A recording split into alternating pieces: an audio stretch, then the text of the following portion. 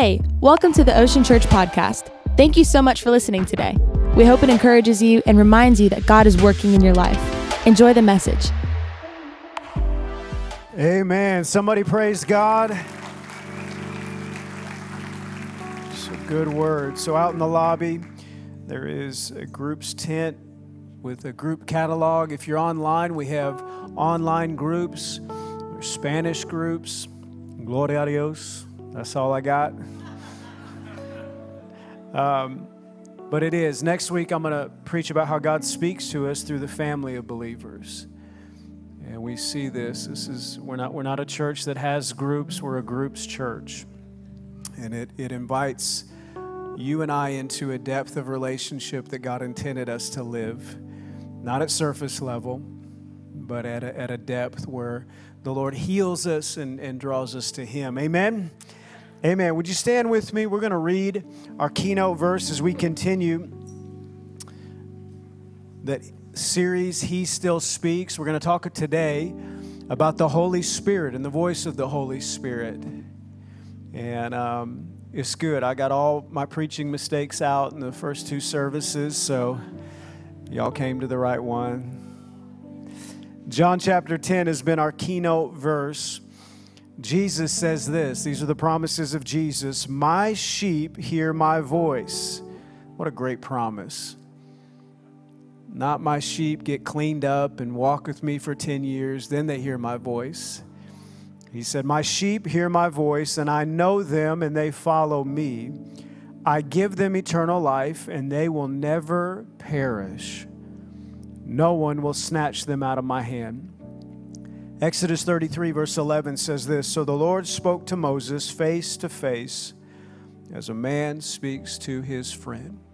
Let's pray. Holy Spirit, draw us to you. Amen. Amen. You may be seated. We got to do quick prayers. We got a lot to get to today. I don't know what your experience with the Holy Spirit is. You know, the enemy has worked for a long time to exclude Him from the place that He is to have in our life. The enemy has tried to give Him a reputation that He's the weird part of God, that He is He can be the forgotten part of God.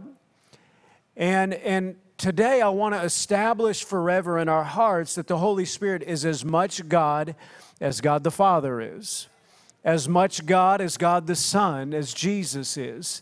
The Holy Spirit is our friend, and He has been given by God to walk with us every day of our lives. We're going to grow in how we know His voice today. A.W. Tozer wrote that when the average Christian thinks about the Holy Spirit, he is likely to imagine a nebulous substance like a wisp of invisible smoke, which is said to be present in churches and to hover over good people when they die. A recent survey showed that for those identifying as born-again believers, 62% of that number contended that the Holy Spirit is not a real living being, but is merely a symbol of God's power, presence, or purity. And I want us to walk through Scripture. We're going to spend our time today in heavy Scripture. We're going to read large amounts of Scripture because I want this forever settled in our heart that the Holy Spirit is God, and I want us to grow in how we recognize His voice. Amen? Genesis chapter 1, verse 26, God says, let us, plural, make man in our image. The Imago Dei is not simply the image of the Father, the image of the Son. The image of God that you have been created with is the image of the Father, Son, and Holy Spirit. And God wants to speak to us today about the Holy Spirit. He is a person. He is a He. He is not an it. He's not a wispy smoke. He is a person. John chapter 14, John 14, 15, and 16 is Jesus begins to speak in the most intimate words that we have with His disciples. John records these words, and when the rejecter of Jesus as the Messiah, this is Judas, he has rejected Jesus, he has said that you do not fit what I think a Messiah should look like and act like. I am beginning to understand that this doesn't look like the Romans being thrown out. You talk about your death being the payment for sin, and it doesn't fit what I want it to fit. Judas can't handle it. He leaves. He's working and doing his own thing. And when he leaves, we have Jesus step into this place of intimacy with his disciples. And he talks about the Holy Spirit. This is verse 16 of John 14. And I will ask the Father, and he will give you another advocate, or it's a helper. It's a Greek word, paraclete or parakletos. This is one who is called alongside to encourage, to comfort, to help, who will never leave you. Boy, that's a good promise. He is the Holy Spirit who leads into all truth. The world cannot receive him because it isn't looking for him and doesn't recognize him. But you know him because he lives with you now. He lives with you now. And listen to what Jesus says. And later will be in you. No, I will not abandon you as orphans. I will come to you. Talking about the Holy Spirit. You know, Jesus, he did the research for what you and I need to live in this life. God's Word tells us that he was tempted. He went through everything that you and I can experience. He experienced it all. And so based on that research, he comes to us and he says, I know what you need. I've tested it. I know what it feels like. I know the way for you to live as God created you to live is to live in relationship with the Holy Spirit. And he tells his disciples, you've known this because it's in me, he's in me, and you so you know it. He's been with you, but now there's going to be a step where he goes from being with you to being in you. You know, when Anna and I were early in our marriage, we didn't have anything when we got married. It was really sweet. Anna's family, they gave us a box spring and a mattress. And I don't know how old those things were. They weren't new, let's just say that. And it was a blessing. We didn't have anything. It was like anything that's an upgrade from a futon is a blessing. Futons don't work once you get married. And so we had our box spring and mattress, and it was fine. It was great. We did not know what it was like not to have our box spring and mattress. One time we went over to my parents' house, and we got there, and they said, you got to see our new mattress. We just got a new mattress. Come on, Josh, come upstairs. You got to see our new mattress. So I went upstairs. Anna was still downstairs. I went up there, and Dad was like, just test it. Lay down on it. So I laid down on it, and then it was this realization of, I didn't know.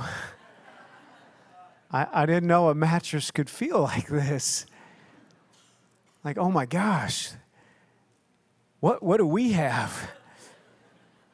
And Anna came upstairs a few minutes later, and she started to lay down. I said, no, don't. I really did. I said, don't, you can't, because then you'll know. And my parents were so sweet. You know, they saw how we reacted. They saw me tell her not to lay down. And so they bought us a mattress for Christmas that year. Isn't that sweet? I know. They're the best. Jesus is saying, look, I've done the research. And you don't have to live in the old way of living. I have something new for you that is a gift from the Father. That is the best gift that you can receive. It is me. It is my Spirit filling you, leading you, comforting you, encouraging you. And the enemy hates this gift. He is trying everything he can to give the Holy Spirit the reputation of being weird. To give him the reputation of, if you invite the Holy Spirit into your life, you're going to get weird. Like you would leave service and go to the tambourine store and buy a tambourine and come back and run and dance with a tambourine uncontrollably. No, that's weird people. That's not the Holy Spirit. And just a reminder, leave your tambourines at home if you're like, well, I still got it. I still got that tambourine. He is God. Jesus wants to invite us to know Him as the gift that the Father intended. This is John chapter 16, verse 5. Jesus again continuing, but now I am going away to the one who sent me. Not one of you is asking where I'm going. Instead, you grieve because of what I've told you. But in fact, it is best for you that I go away, because if I don't, the advocate won't come. If I do go away, then I will send him to you. And when he comes, he will convict the world of its sin and of God's righteousness and of the coming judgment. The world's sin is that it refuses to believe in me. Righteousness is available because I go to the Father and you see me no more. Judgment will come because the ruler of this world has already been judged. And we have three statements here that if you're taking notes, I want you to underline, because we're going to revisit these three statements. These are recognizable characteristics of the voice of the Holy Spirit. He said that He will convict the world of its sin in verse 8. So He's going to convict the world of its sin. When you've been convicted of your sin and you see Jesus, then the righteousness of God that was Jesus alone, as the pure, perfect, spotless, sinless Lamb of God, that righteousness becomes yours. And the Holy Spirit is there to convict you and convince you that no matter what your mind says, no matter what the enemy says, He says, no, I've declared you righteous. He's going to convict you of your righteousness, of God's righteousness, and then this last part, and of the coming judgment. Now we read that and we can go to a negative place and we're like, oh, judgment. But then Jesus said, this judgment I'm talking about is the judgment for the former ruler of this world, the former one that held you in bondage. But now that you have received the salvation through the blood of Jesus, now that you've been declared righteous, that judgment is no longer over you. So judgment is not bad news. The coming judgment is not bad news. It is the stated truth that the sin that once held you now holds you no longer. It has been judged by the blood of Jesus, forever settled. Verse 12 says, there's so much more I want to tell you, but you can't bear it now. When the Spirit of truth comes, He will guide you into all truth. He will not speak on His own, but will tell you what He has heard. He will tell you about the future. That's awesome. He will bring me glory by telling you whatever He receives from me. He will bring me glory by telling you whatever He receives from me. All that belongs to the Father is mine. This is why I said the Spirit will tell you whatever He receives from me. Jesus talking about the Holy Spirit. Now these three characteristics of the Holy Spirit's voice: conviction of sin, conviction of the righteousness of God, and the statement that the ruler of this world has been judged. We see these things, and the Lord's given me three ways that I want us to record this, to remember this in recognizing the voice of the Holy Spirit. So the voice of the Holy Spirit, it speaks with these three messages. Number one, it speaks with the message of salvation. It meets us in the middle of our sin. You know, the book of John, 1 John tells us that before we were sinners, Christ died for us. That before we knew what it was to love God, He first loved us. That while we were dead in trespasses, dead in sin, Christ loved us. This is the moment of salvation. When you don't know what you don't know, you don't know. How many of you remember when you didn't know what you now know? Me too. I confused myself a little bit there. You know, I don't get mad when I'm around sinners and they sin. You know what sinners do? They sin. They do it well.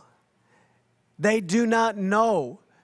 And yet God has purposed that His Holy Spirit would meet every heart with this awakening of our need of a Savior.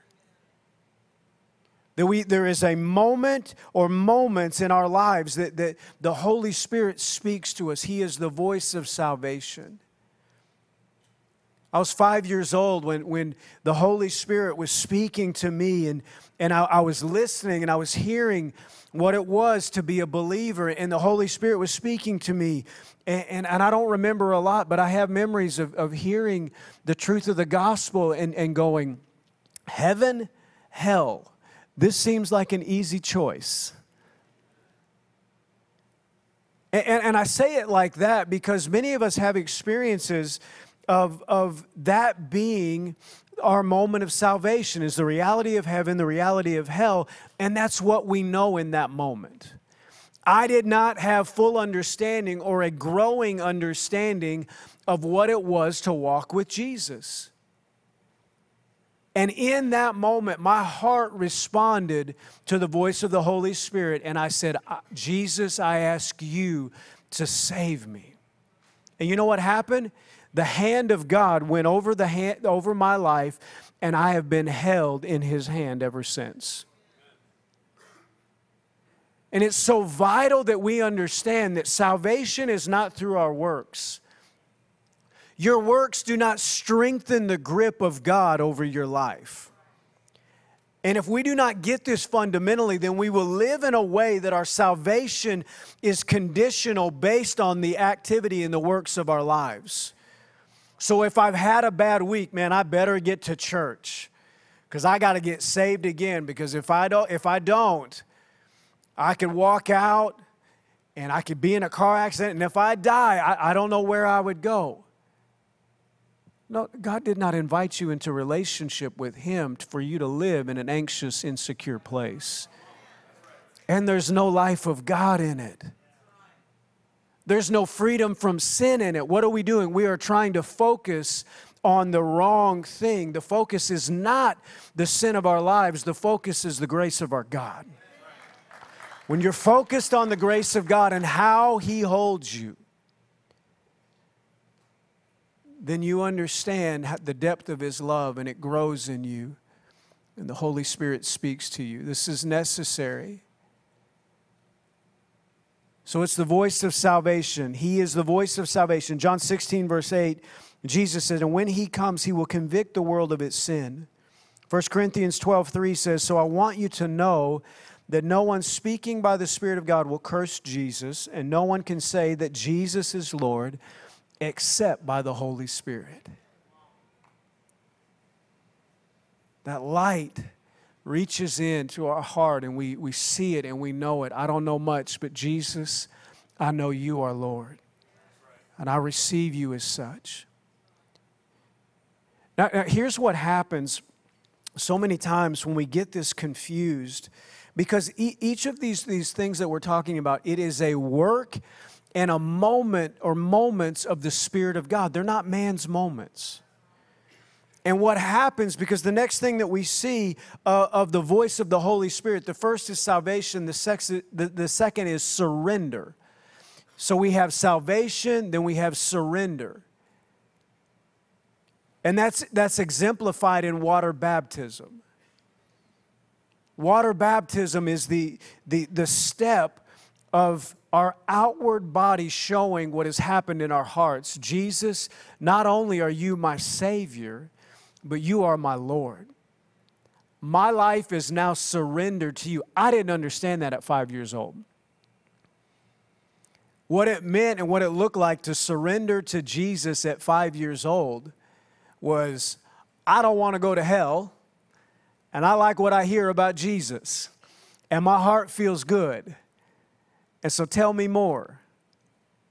But what we do in church, we try to take all of these moments, the three places we're talking about, salvation, surrender, sanctification. And we try to take all of these moments and condense them down into one moment and hold this expectation over each other's lives, this place of comparison with each other. We go, oh, you got saved. Well, why are you still watching that? Oh, you went to that movie? I thought you got saved. We got real quiet.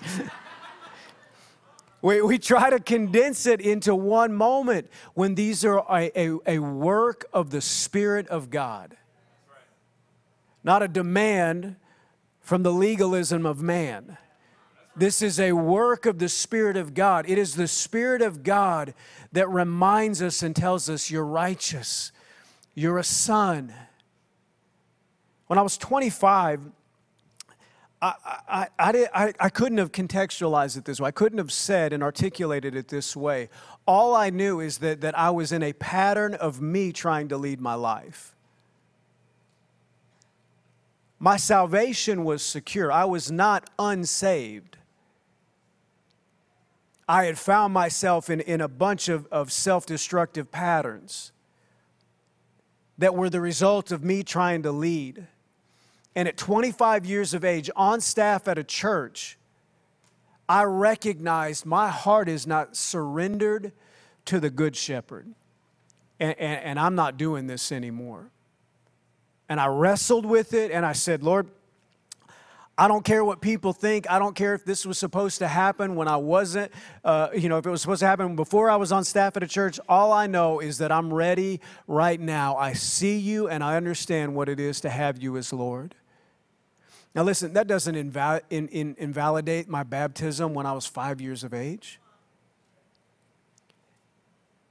You can refer to it as a baptism of remembrance. All I knew is at 25, there was a place of surrender that I had never known before. There was a place of obedience. And it's nice when all these things happen. You know, we read in the book of Acts chapter 2, Peter preaches, and 3,000 are saved and water baptized in the same day. And Peter says, this is what you do, and you're going to receive the gift of the Holy Spirit. It's amazing. It's nice. It's beautiful when it happens. But listen, we serve a God who is outside of time. And He doesn't look at this and say, if it doesn't all happen at once, then it's not real.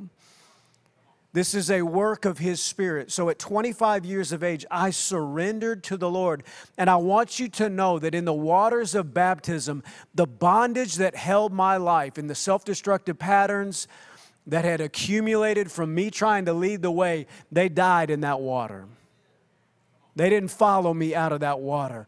And there was a fresh place of walking into the promises of God that was there in a relationship with the Holy Spirit. He is the voice of salvation. He is the voice of surrender.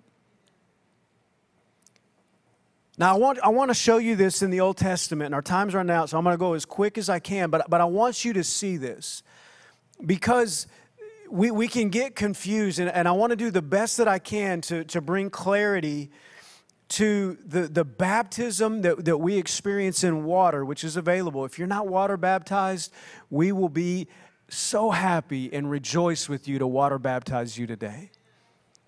We got the tank. It's there right outside those doors. We're going to pray with you, and we're going to rejoice as you pass, and there's an outward show of what's happened in your heart. There's nothing like it. But sometimes we can confuse what it is to be water baptized with what it is to be filled with the Spirit of God, baptized in the Holy Spirit. And I want to show it to you in the Old Testament first, and then I'll show it to you in the New Testament. So Exodus chapter 12, Exodus chapter 13, we find the salvation of God's people. Passover, death coming to every home, and the only home that the death passes over and has no voice in are the homes that have sacrificed a spotless lamb. It's amazing. Isn't it amazing to think about that we see this in the Old Testament, and then when John sees Jesus, what does he say? Behold, the Lamb of God who takes away the sin of the world. The Lamb of God. And so God's people, God told them, sacrifice a spotless lamb. Put the blood on the doorpost. And when death comes to that home, it will pass over that home because of the blood of a spotless lamb. It is the salvation of your and my hearts, our souls being saved by the applied blood of Jesus. Jesus, I believe in you as the Son of God who died for my sins. We see it, Passover, that salvation. And then we see God lead His people, and He leads them out of Egypt. But Egypt isn't done with them. Egypt follows them. And so God's leading them, and they go out in the wilderness. And so this is your homework, Exodus 12, and just keep going. Say, when do I stop? You don't. You just keep going. So Exodus 12:13, God leads His people out into the wilderness. And then He does something amazing. He actually brings and allows the slave masters and the ones that held them in bondage to come a little closer. And He leads them to the waters of baptism in the Red Sea. And it says, there's this amazing moment where Moses tells the people, he says, hey, stand still. I know the Egyptians are there. Their armies there. The chariots are there. It looks bad, but stand still. God's going to rescue you. And you know what God said? He said, this ain't a movie. You got to do something. He told Moses, he said, why are you talking to me? Tell the people to get going. And what it was a step into the waters of baptism. And when the people began to step to the Red Sea parts. The waters part, and we have this Old Testament understanding and picture of what happens when we go through the waters of baptism. And God's people, they pass through these waters. And then you know what tries to happen? The Egyptians try to follow them. And it is this baptism out of bondage. The Word of God tells us that as the Egyptians followed them with the chariots and the horses, that they got to a certain place and God's people were on the other side. And then the waters came back. And before those that carried bondage and held God's people in slavery could follow, they were killed. They died in the waters of baptism. This passing through the water, this place of surrender doesn't make sense. God, why do I do it? Is it going to be a powerful moment? Is something going to be different in my life? And God says, would you trust me in the waters of baptism? Jesus walked through this place of surrender. Matthew chapter 3, verse 13. Then Jesus went from Galilee to the Jordan River to be baptized by John. But John tried to talk him out of it. I'm the one that needs to be baptized by you, he said. So why are you coming to me? Jesus said, listen to this surrender. It should be done, for we must carry out all God requires. So John agreed to baptize him. After his baptism, as Jesus came out of the water, the heavens were open, and he saw the Spirit of God descending like a dove. Here we have Father, Son, Holy Spirit together. And a voice from heaven said, this is my dearly loved Son, who brings me great joy. Do you know what happens in the waters of baptism? The Spirit of adoption fills our hearts. In the waters of baptism, we know ourselves as a child of God, because not only can the bondage of our enemy not stay through the waters of baptism, but the works of our lives can't stay through the waters of baptism. Everything that we would say, God, I'm going to bring this to you so you can receive me. Like I gave to like 50 nonprofits this year. So I can be your child and we can do great stuff together. And he says, that's not going to pass through the water. You're going to know yourself as a child of God with nothing to bring. Simply as a child of God. God didn't say, Jesus, after you've completed 30 miracles, then you can be baptized and I'll call you my beloved Son. Before he did a thing, before one miracle, before one disciple, he called him, Jesus followed through the waters of baptism, and God the Father stood up and said with the Holy Spirit, this is my beloved Son in whom I am well pleased. If we do not get this, sanctification will be a beating for you. as the Holy Spirit begins to try to talk to us and bring us to a place of growth, you cannot have growth without surrender to Jesus leading the way. So God leads His people this way. And then you know what? Even though their enemies were defeated, there was still some thinking that had to get out. And so it took 40 years in the wilderness for the thinking of slavery to leave the minds of God's people. For them to treat themselves to think like a child of God. It took some time. But when it was time for them to go into the promised land, when God said, finally, I'm seeing some people that are treating themselves like a child of God. They're not living like orphans. They're not living trying to grab everything they can and prove themselves in every place of life. They're ready to depend on me for everything. He said, now I'm going to release you into what I have for you. And you know what He did? He brought them back to water. He brought them back to the Jordan River. See, a lot of us, we know about the Red Sea, and we've heard about the Red Sea. God split the Red Sea. But you know He did it again at the Jordan River? The same place that Jesus was baptized and the Holy Spirit descends on Him. The same river. God brought His people to that river, and you know what He did? He split it again. See, there is a baptism that ends the bondage of our former life, and then there is a baptism that releases us into the promises of God for our future. And that is the baptism, the infilling of the Holy Spirit.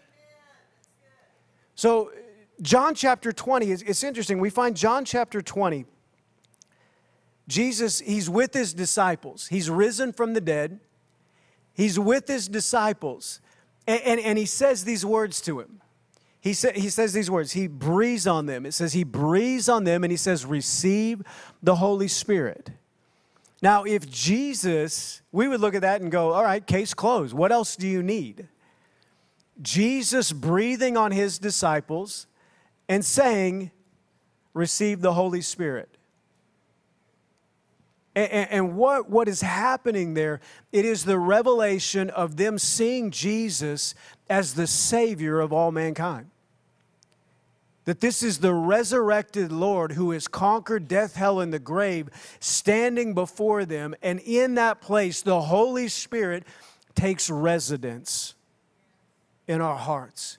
He's there, but you know what? He's a gentleman. He's not a dominator. He's not trying to dominate your life. This requires your step of yielding to Him. When I was 15, I used to listen to this rap group called SFC. I loved SFC. And they had this line that it said, when I first got saved, the Holy Ghost took residence, but it was up to me to make Him president. I love that line. It stayed with me. Even though 15 was only like 5 or 6 years ago, I don't know, something. But this is Jesus telling His disciples, the Holy Spirit is now resident with you. He's with you. He's in you. Salvation through the blood of Jesus, the Holy Spirit takes residence within us. But why would He tell those same disciples that He's breathed on and He said, receive the Holy Spirit? Why would He tell them to wait in Jerusalem until you are filled with the promise of the Father? We would look at that and say, well, they got all they need. No, Jesus is saying, you have the Holy Spirit as residence. I want you to know Him as the one that leads you and guides you into all truth. The power of God. Salvation, surrender, sanctification. Sanctification is that place that our character, the output of our life, is in a place of movement looking more and more like Jesus. And can you see, though, can you see how we get it twisted in churches? We want to put it all into one moment. And legalism, an orphan spirit will rise up and try to say, why are you still living that way? I thought you got saved. Or even our own hearts, we look around and we're like, oh man, I wish I looked like him. He serves God so good. I mean, I saw his Instagram account and he has like Hillsong songs playing behind his pictures, and oh my gosh. Oh, I just got Cypress Hill playing behind my pictures. Some of you don't even know who Cypress Hill is. Aging myself. This is that place, that voice of legalism that tries to take the moments in the voice of the Holy Spirit and condense it all into one moment. You can't do it. This is a work of the Spirit of God. We recognize His voice by knowing it's His voice that calls us in salvation. It's His voice that deals with our hearts and invites us to a place of not living, running things, but in surrender to Him. The waters of baptism. And then it's His voice that calls us and says, I have a different kind of output that I have for your life. Would you let me grow this in you? Galatians chapter 5, I'm going to end with this. So I say, let the Holy Spirit guide your lives. Then you won't be doing what your sinful nature craves. The sinful nature wants to do evil, which is just the opposite of what the Spirit wants. And the Spirit gives us desires that are the opposite of what the sinful nature desires. These two forces are constantly fighting each other, so you are not free to carry out your good intentions. But when you are directed by the Spirit, you are not under obligation to the law of Moses. You don't live by comparison. You don't live by like an orphan. You live as a son. You live as a daughter. And then Paul starts listing some really ugly stuff. Look, there's a lot of ugly stuff there. Ooh, sexual immorality. Yep, know that. Impurity. Yep, definitely. Lustful pleasures. Yeah, getting all of us here. Idolatry, sorcery, hostility, quarreling, jealousy. He's coming after every single one of us. Now here's the crazy thing. He's coming after every single one of us post-salvation. I mean, can we be honest? And then he continues with this great encouragement. Anger, selfish ambition, dissension, division, envy, drunkenness, wild parties. Ooh, other sins like these. And then he gets real heavy with the encouragement. Let me tell you, as I have before, that anyone living that sort of life will not inherit the kingdom of God. Ooh. But listen to this. Do not receive condemnation. The voice of the Spirit says this, I'm not done with you. I'm producing this in you. The Holy Spirit produces this kind of fruit in our lives. Love, joy, peace, patience, kindness, goodness, faithfulness, gentleness, self-control. There's no law against these things. Those who belong to Christ Jesus have nailed the passions and desires of their sinful nature to His cross and crucified them there. Since we are living by the Spirit, let us follow the Spirit's leading in every part of our lives. I want you to bow your heads this morning.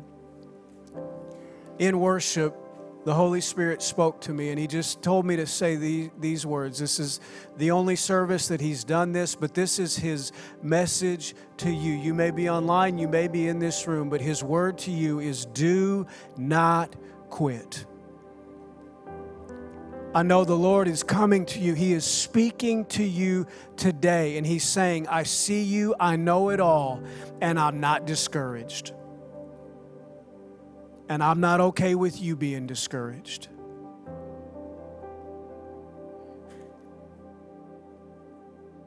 Your mind may be filled with mistakes and failures, with comparison with other people that you think, I'm supposed to look like that as a believer. And the Holy Spirit wants you to know you are in my hand. You are in the hand of God.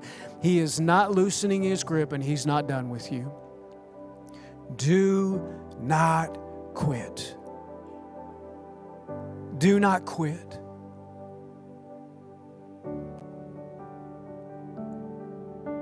The promise of Jesus is that the gift of the Holy Spirit is the gift of someone who will never quit you. He wants to encourage you today. He is the voice of encouragement. He is the voice of help, of comfort. And He's a gentleman that is waiting for you and I to yield to His voice.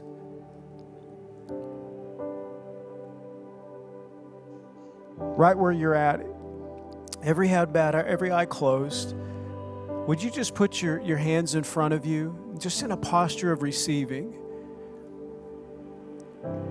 And if you're not there and you're like, I don't know about any of this, you're fine. You're not going to bother me. But if you want to be filled with the Holy Spirit, you want the Holy Spirit to fill your life in a fresh way, then put your hands in front of you. And I want you just to pray with me. Holy Spirit, I need you. I can't do this on my own. You've called me as your child, not a slave, not an orphan. You've adopted me into your family. I'm not going to treat myself like I'm not in this family. Holy Spirit, fill my life afresh and anew. In Jesus' name, amen. Well, thanks again for listening. If you'd like more information or if you'd like to connect with us, visit oceanchurch.com. We love you and hope you join us soon online or at one of our campuses located in Southwest Florida.